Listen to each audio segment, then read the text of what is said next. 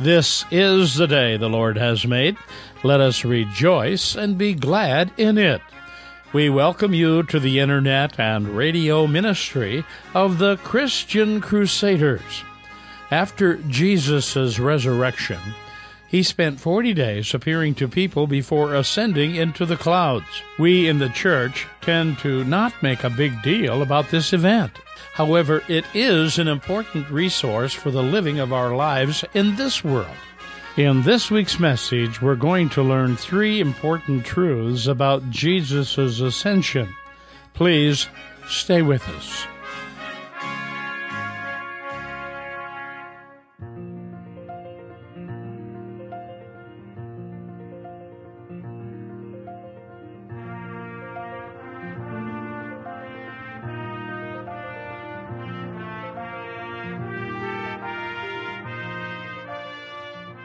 Today we're going to take one last look at how Jesus is like no other. He ascended like no other. I hope you'll stay with us. We begin in the name of the Father, the Son, and the Holy Spirit. Amen. Let's pray.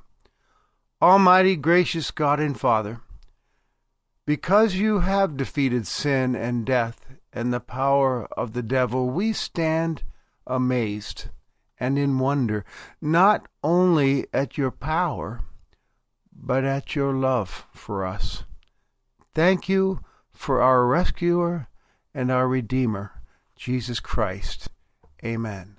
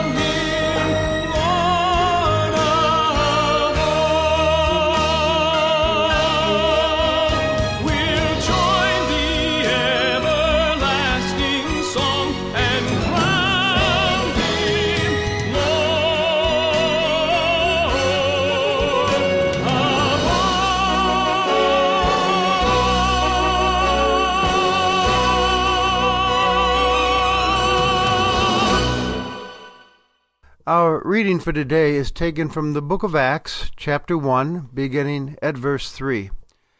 After his suffering, Jesus presented himself alive to them by many convincing proofs, appearing to them during 40 days and speaking about the kingdom of God.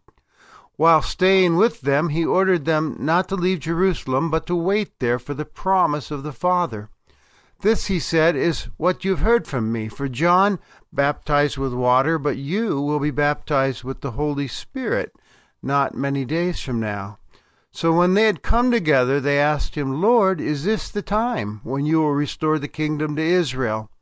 Jesus replied, It's not for you to know the times or periods that the Father has set by his own authority, but you will receive power when the Holy Spirit has come upon you, and you will be my witnesses in Jerusalem and all Judea and Samaria and to the ends of the earth.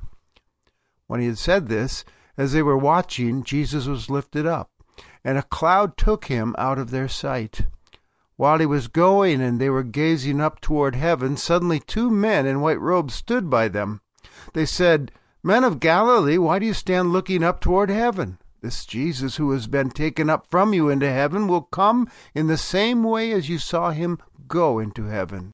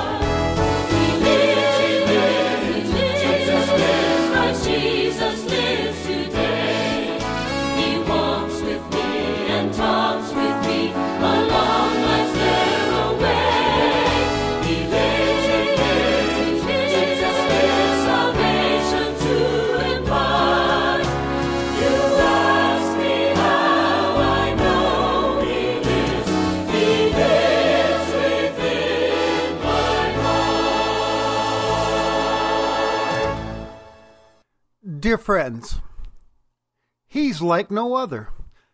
Sometimes we will use that line as we're describing someone who we're absolutely impressed by. The starstruck lover, for example, who's head over heels over a young lady, says, She's wonderful. I've dated so many women, but this one, she's like no other one that I've ever met. Or the sports broadcaster commenting on a promising young ball player.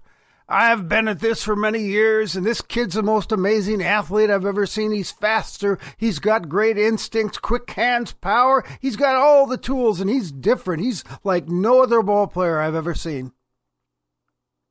In the Christian faith, we say that about Jesus Christ, that he's like no other.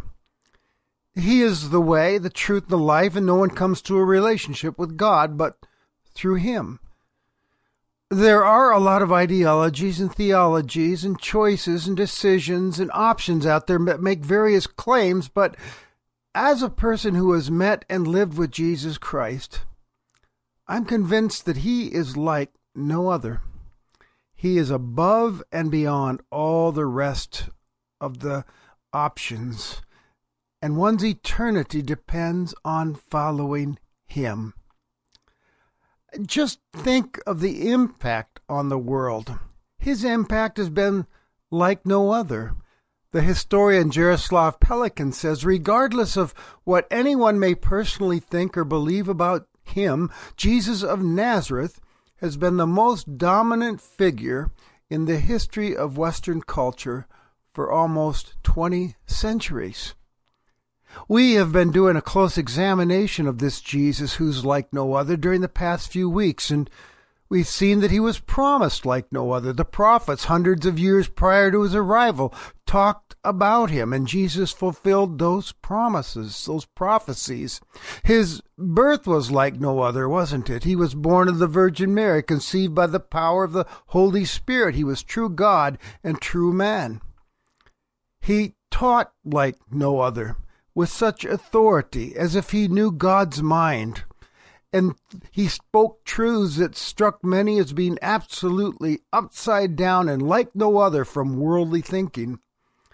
His death was like no other. It was not a martyr's death, but it was an atoning sacrifice that would pay for the sins of people like you and me. And he was resurrected like no other. He was dead, but 3 days later, the tomb was empty, and he began to appear to many, the women, the disciples, to 500 at one time. Listen, Muhammad is dead, Confucius is dead, Buddha is dead, Moses is dead, but Jesus is alive. He's like no other. And today we're looking at one last earth-shaking thing about him, and that is that he is ascended like no other. Our text, which we looked at earlier, tells us that there were 40 days of appearances. Jesus was popping up out of nowhere, here and there and everywhere. Wherever they turned, it seemed like Jesus showed up. They were locked in an upper room, and there he was. It probably got to the point where they were afraid to even look around the corner. They were expecting to see him. It was as if he was trying to teach them, I told you I'd never leave you. And now he's, during that time, teaching them as well about the kingdom of God, which was his main message. That God is up to a major project to turn this world around. And he was the one who was bringing it. And he taught about the Holy Spirit that was to come, saying, stay in Jerusalem, a power is going to come upon you. John the Baptist baptized you with water for repentance, but the Holy Spirit's going to bring you power. With all this talk about the kingdom and the Spirit, one day the disciples, after 40 days, said, well, is this a time now that you're going to restore the kingdom to Israel? And they were still thinking politically, establishing Israel as a world power. And Jesus just shakes his head. He says, those things are not for you to know, the times and places. But listen, he said, you are going to have the Holy Spirit come upon you, and you shall be my witnesses. And you shall go to Jerusalem and Judea and Samaria, all the way to the ends of the earth, and make a difference for the kingdom of God. And then the ascension happened. He disappears. He's lifted up. He disappears into a cloud. The modern church tends to not make too big of a thing of the ascension. You know, we make a big deal about Christmas, and we also make a big thing about Easter, as we should. Ascension tends to be treated like a poor second cousin, so to speak. Could be that we're just not sure what to do with it or make of it. The question arises, where did he go? Is it like the song Up, Up, and Away? Somewhere off to the far ends of the cosmos, Jesus, like the first cosmonaut, is now off in the far reaches of the universe, sitting at the right hand of his Father? That lifting up and the cloud, it sounds like a holy Cape Canaveral scene to us. We're not sure what to do with it, and so maybe we play it down a little bit. The truth is, though, that the ascension is a very big deal for those of us in the Christian faith. It's in our creed. For no other reason we should take it more seriously and look at it. But the ascension, when understood, becomes an irreplaceable, important resource for the living of our lives in this world now. And it's a resource that no other religion or philosophy can hold out to us. I want to share with you 3 truths for your consideration about the ascension. The first truth is this: because of the ascension, I'm not abandoned. How can I possibly say that? Because as the story describes for us Jesus disappearing into a cloud, there's a simple answer to the question, what's that cloud about? That cloud he disappeared into is no stranger to us. We remember God's presence at Mount Sinai when Moses went up on the mountain to get the 10 Commandments. How many days was he up there? 40 days. What covered that mountain? A cloud. It was the presence of God at Mount Sinai.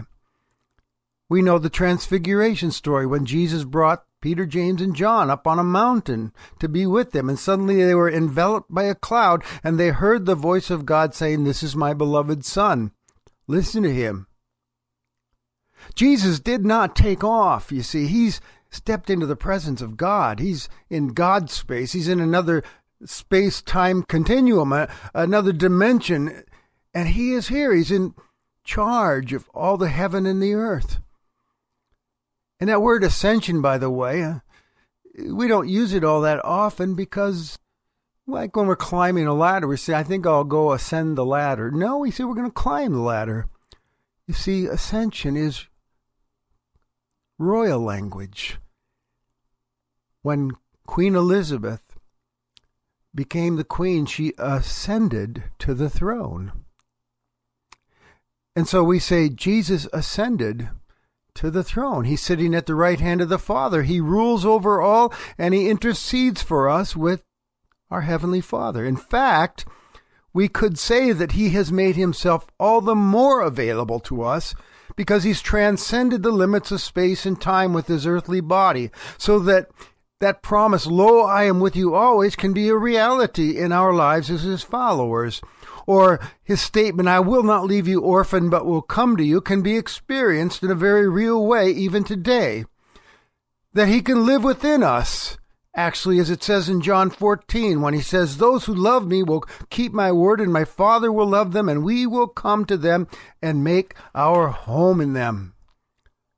Two quotes for your consideration that I think are so great for us to consider. First one by Will Willimon.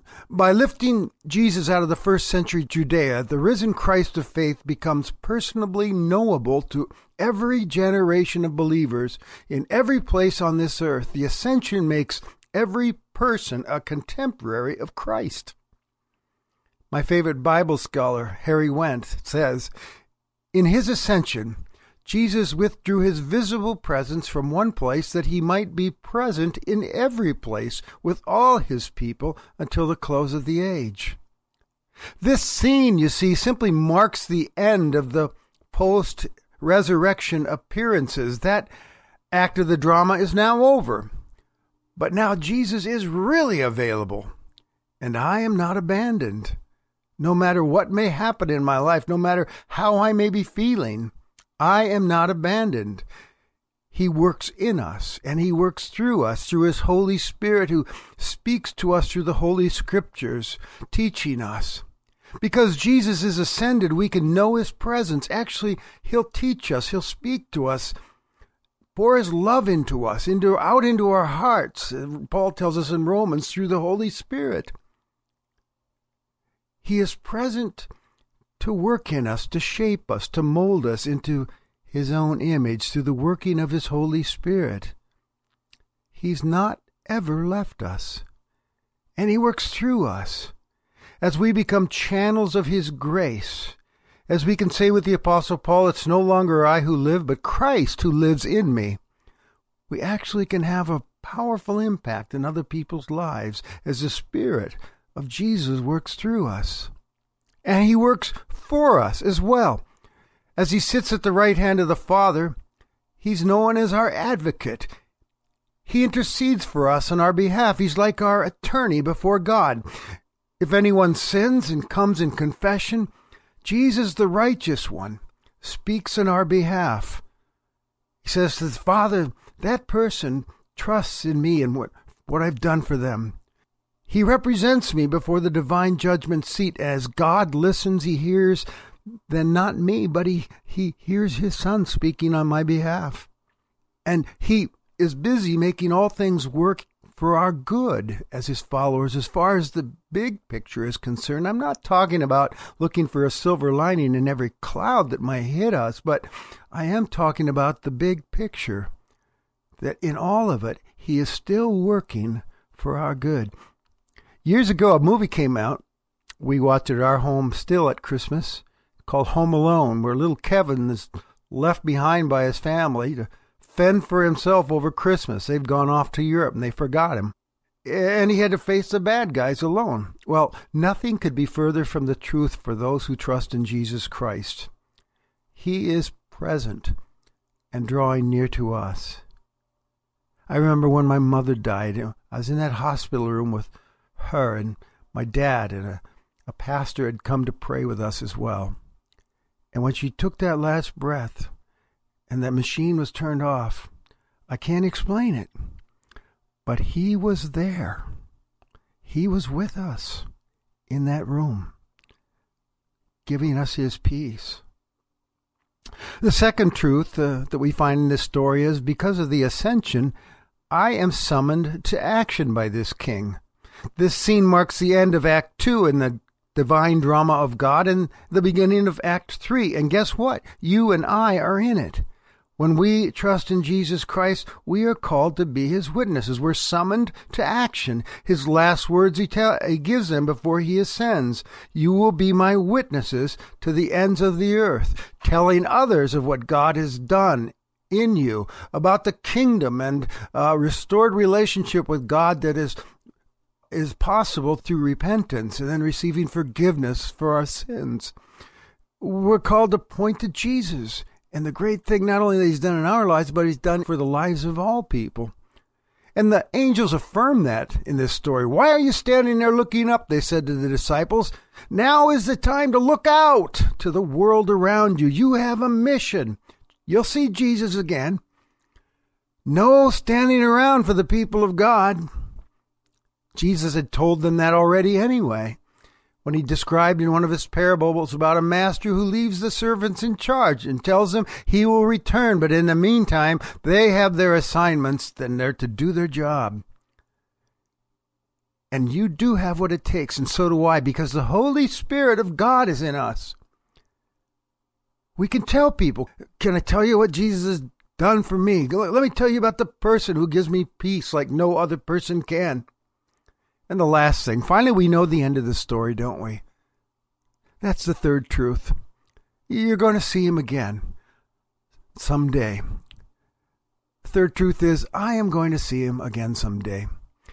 He's in charge, you see, directing history towards an end. History is his story, and he is coming again in the same way he left, suddenly and visible, and this time glorious. And he will have the final word over this whole shebang called world history. When history comes to an end and Jesus reappears, we know every knee is going to bow and every tongue confess Jesus is Lord, some with great joy and others with a sense of terror because they missed it. Story of an old guy reading the book of Revelation, and his friend comes by and says, "Do you understand what you're reading?" He says, "Yeah, tell me what it says." And the old man looks up from the Bible. He said, "What's Revelation about?" Simple. God wins. There's a summary of Revelation. That's what we know. That's our confidence builder. If you dream of a time when the earth will be free of evil and justice and will be perfect and people will be good through and through, then hang on to that dream, because one day it will be a reality, because we know God wins. Jesus reappears. My Jesus rules, and the great day is coming when he will come again to judge the living and the dead, and all will be well once and for all. Our message to the world, my dear friends, is simply this: God has started something big in this world, and you may not like it, you may even laugh at it, you may think it's insignificant and try to ignore it, but you cannot stop it.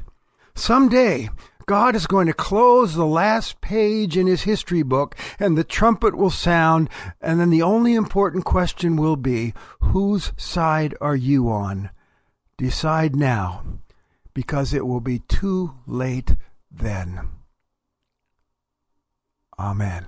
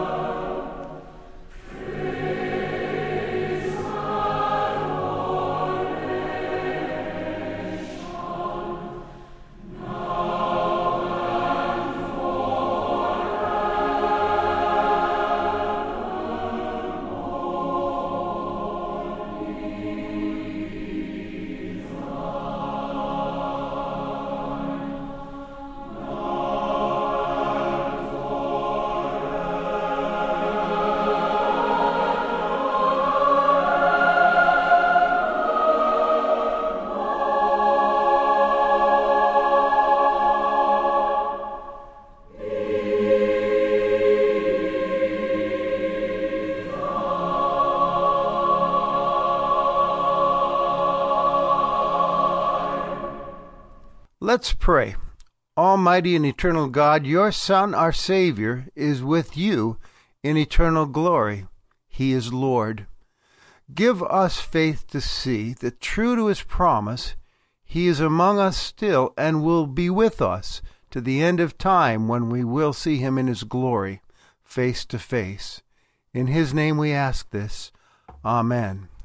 Now as you go on your way, may Christ go with you, and he will. May he go before you to show you the way, behind you to encourage you, beside you to befriend you, above you to watch over, and within you to give you his peace. Amen.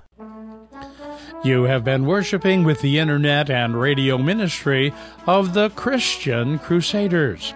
We pray today's message has helped you better understand Jesus' ascension and its truth to comfort you with the knowledge that one day Jesus will return, and we will live free of our earthly cares in him.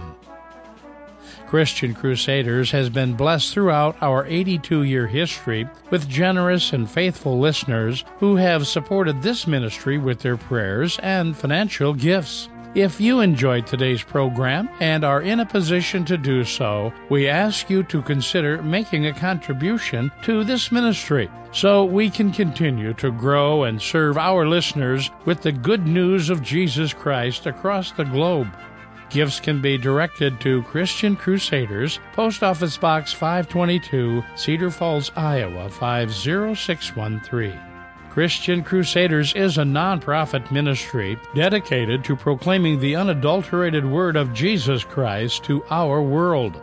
If you know someone who might enjoy Christian Crusaders, please tell them about this program. They can find out more about this ministry as well as listen anytime from anywhere in the world on www.christiancrusaders.org. Or feel free to contact us by mail or by phone. Our mailing address is Christian Crusaders, Post Office Box 522, Cedar Falls, Iowa 50613. Our toll-free telephone number is 1-888-MY-FAITH. That's 1-888-693-2484. We are happy you chose to worship with us this day and pray you will join us again next Sunday on this station. Conducting our service was the Reverend Steve Kramer, Senior Pastor of Shepherd of the Valley Lutheran Church in Afton, Minnesota, and speaker on Christian Crusaders, now in its 82nd year of continuous Sunday worship broadcasting.